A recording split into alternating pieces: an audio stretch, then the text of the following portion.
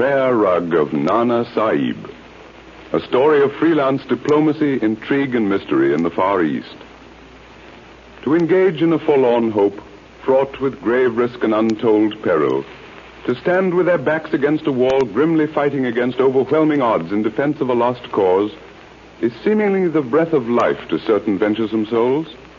Born every so often, their peculiar fascination for hazardous undertakings in strange, out-of-the-way corners of the earth passes far beyond the comprehension of the normal mind. Such a man is K.C. Smith.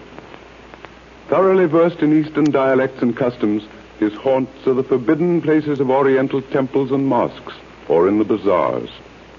Night may find him garbed as a true believer, worshipping at the feet of some hideous idol, or lying in the shadow of a caravanserai, listening for bits of information which may be useful to the Ghost Corps, that mystery-shrouded organization of freelance diplomats operating throughout the Near and Far East. Tonight, we find K.C. Smith and his chief, C.D. Baker, strolling through the Khan el-Khalili, the great market center of Cairo and headquarters of the silk and carpet merchants. Any special idea in your mind, K.C., in coming to the Khan el-Khalili this evening? No, nothing in particular, Baker. Only it's the greatest place in Cairo to pick up stray bits of information, if one knows how to listen. Of course, but I had an idea your chief sources of information were the mosques and native sarais. And the bazaars, Chief. Don't overlook the bazaars. Merchants from all over the East come here to display and sell their wares. And, well, look there, for instance, that rug market.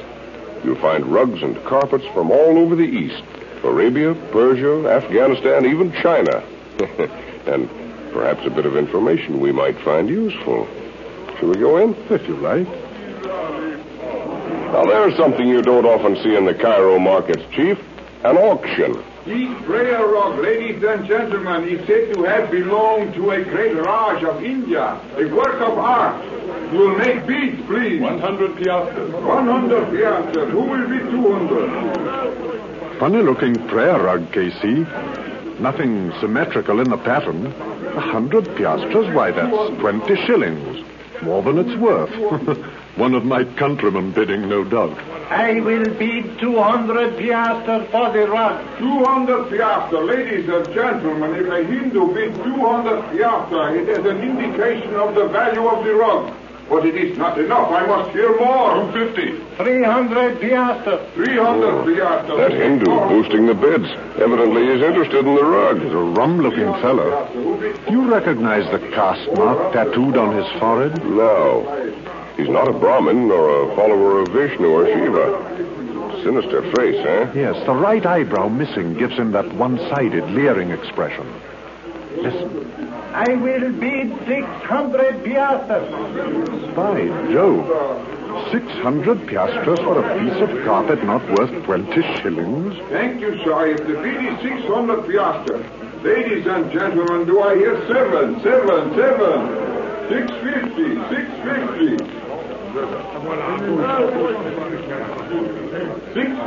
600. Who will give me 7? At 600, the rug will go to the sahib there. Is that all? 600. Well, wait a minute, Ibib. Let's have a close-up of that carpet, Baker. Come on, this begins to look interesting. Don't be an ass, K.C. The thing isn't worth 10 shillings. I never knew you to go in for this sort of thing. Yeah, there's always got to be a first time, Baker. Perhaps my interest in prayer rugs has only been dormant. I'm playing a hunch. Yeah, look at this pattern. Never saw anything like it. Those curious figures at intervals all along that tangled web of lines. Well, if that's a pattern... Well, no pattern at all. Baker, there's something funny about this carpet. I've a hunch it's a map of some sort. I'm going to have the thing. Got any money with you? Your hunch is going to cost you something, my friend. However, go ahead. The auctioneer will take my check. Come, Effendi. The bid is 600 piastres. You have examined the rug. You will bid 7? 650. 700. 750. 850 piastres. 900. I bid 1,000 piastres for the rug.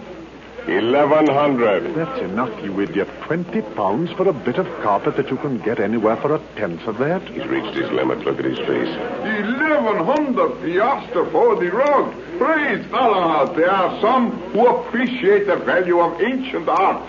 You will be 12, Sahib. I relinquish the rug to the Sahib. I do not care to go beyond his bid. Thank you, Bahadur. Let's get back to my rooms in the Hotel du Nil, Chief. I want to look at this thing under a magnifying glass. Come on.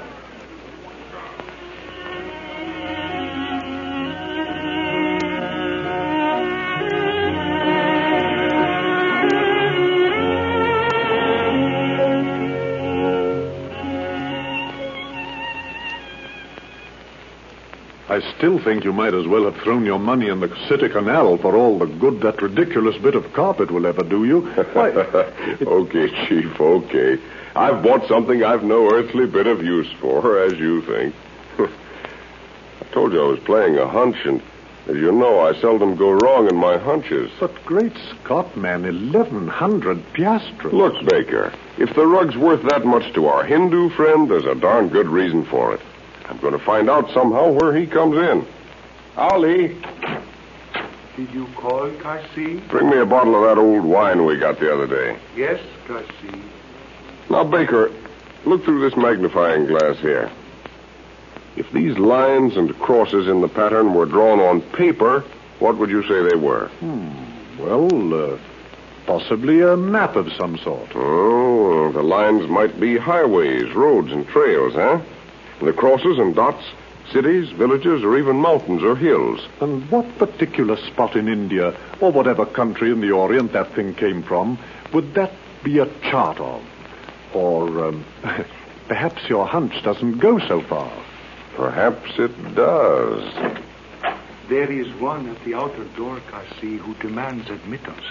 He comes to speak with the Sahib who today purchased a prayer rug in the Khan el Khalili. A Hindu, Ali, with a strange mark tattooed on his forehead? On the right eyebrow missing? Yes, Kasi. You see, Baker? Perhaps the thing's beginning to work out. Show him in, Ali. Aye, Kasi. Must have followed us from the bazaar. How else would he know where to look for you? Here he is. The Bada Ram Das, Smith, Effendi. Salam, Sahib. Salam, Bahadur. Salam. Das Bahadur.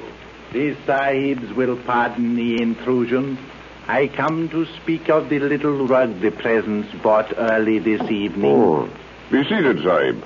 The wine, Ali. None for me, thank you, Sahib.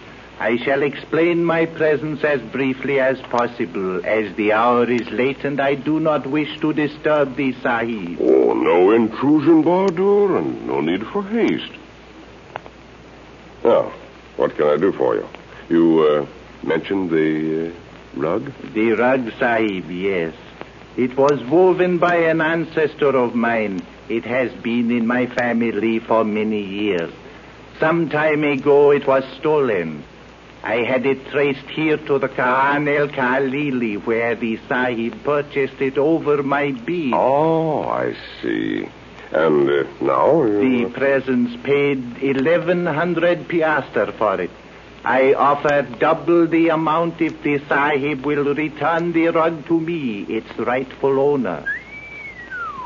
2,200 piastres for a bit of old carpet. That the Sahib does not understand. Intrinsically, the rug is worth perhaps 50 to 75 piastres. As an heirloom, it is priceless to me. Oh, of course. And therefore 2,200 is far too much to pay for the rug. You see, Bahadur, my hobby is the collecting of ancient prayer rugs at any price. I have a great many of them in my home in the United States. This one appeals to me because it's so entirely different from any I've yet seen. Yes, you see, he admires the strange pattern. Oh, yes, that pattern. One might even imagine it to resemble a chart of some sort. Perhaps hidden treasure, you know. Yes, such as a great cache of ivory hidden somewhere in Central Africa. Or a hoard of gold and jewels buried by the weaver of the carpet in some spot in the Afghan hills. beyond the Khyber Pass, or in the mountains of Nepal. I assure you, gentlemen, there is no secret chart of buried treasure concealed in the pattern of that rug. However, you will not consider my offer of 2,200 piastres? Why, I'm extremely sorry, Bahadur, but you see, a hobby... I understand. I am sorry I cannot offer more. No, it isn't the money. I'd have gone much higher in my bids to get this particular piece. Well, you see, it's a hobby. Then there is no further reason for me to remain here. Sahib, I bid you gentlemen good night. Salam, Ramdas, Bahadur. Ali. Yes, Ali, show the gentleman out. Aye, Kasi. Again, gentlemen, salam. Salam. One moment, friend Ali. You could use money, a great deal of money. One is never unwilling to gather ripe fruit, Sahib. Oh, good. Then listen. The little rug your master purchased today, I will give you 50 piastres if you place the rug in my hands tonight. 50 piastres? It is a deal of money, Sahib, yet not enough to compensate me for the loss of a good position. 100. 1,000 piastres would not compensate me for the loss of so excellent a master, O Libro. You are a fool and have missed a good bargain. Open the door then that I may leave. As Ali turned his back to open the outer door, Ramdas snatched up a heavy bronze vase from a nearby stand. With a powerful swing, he crashed it down on Ali's unsuspecting head. Quickly, Ramdas opens the door, looks out into the dim corridor, and motions to two white-robed figures waiting in the shadows across the hall. Quickly, they gather the unconscious Ali up in their arms and make their way swiftly, silently down the corridor toward the rear stairs. Ramdas slips back into the anteroom and softly closes the door.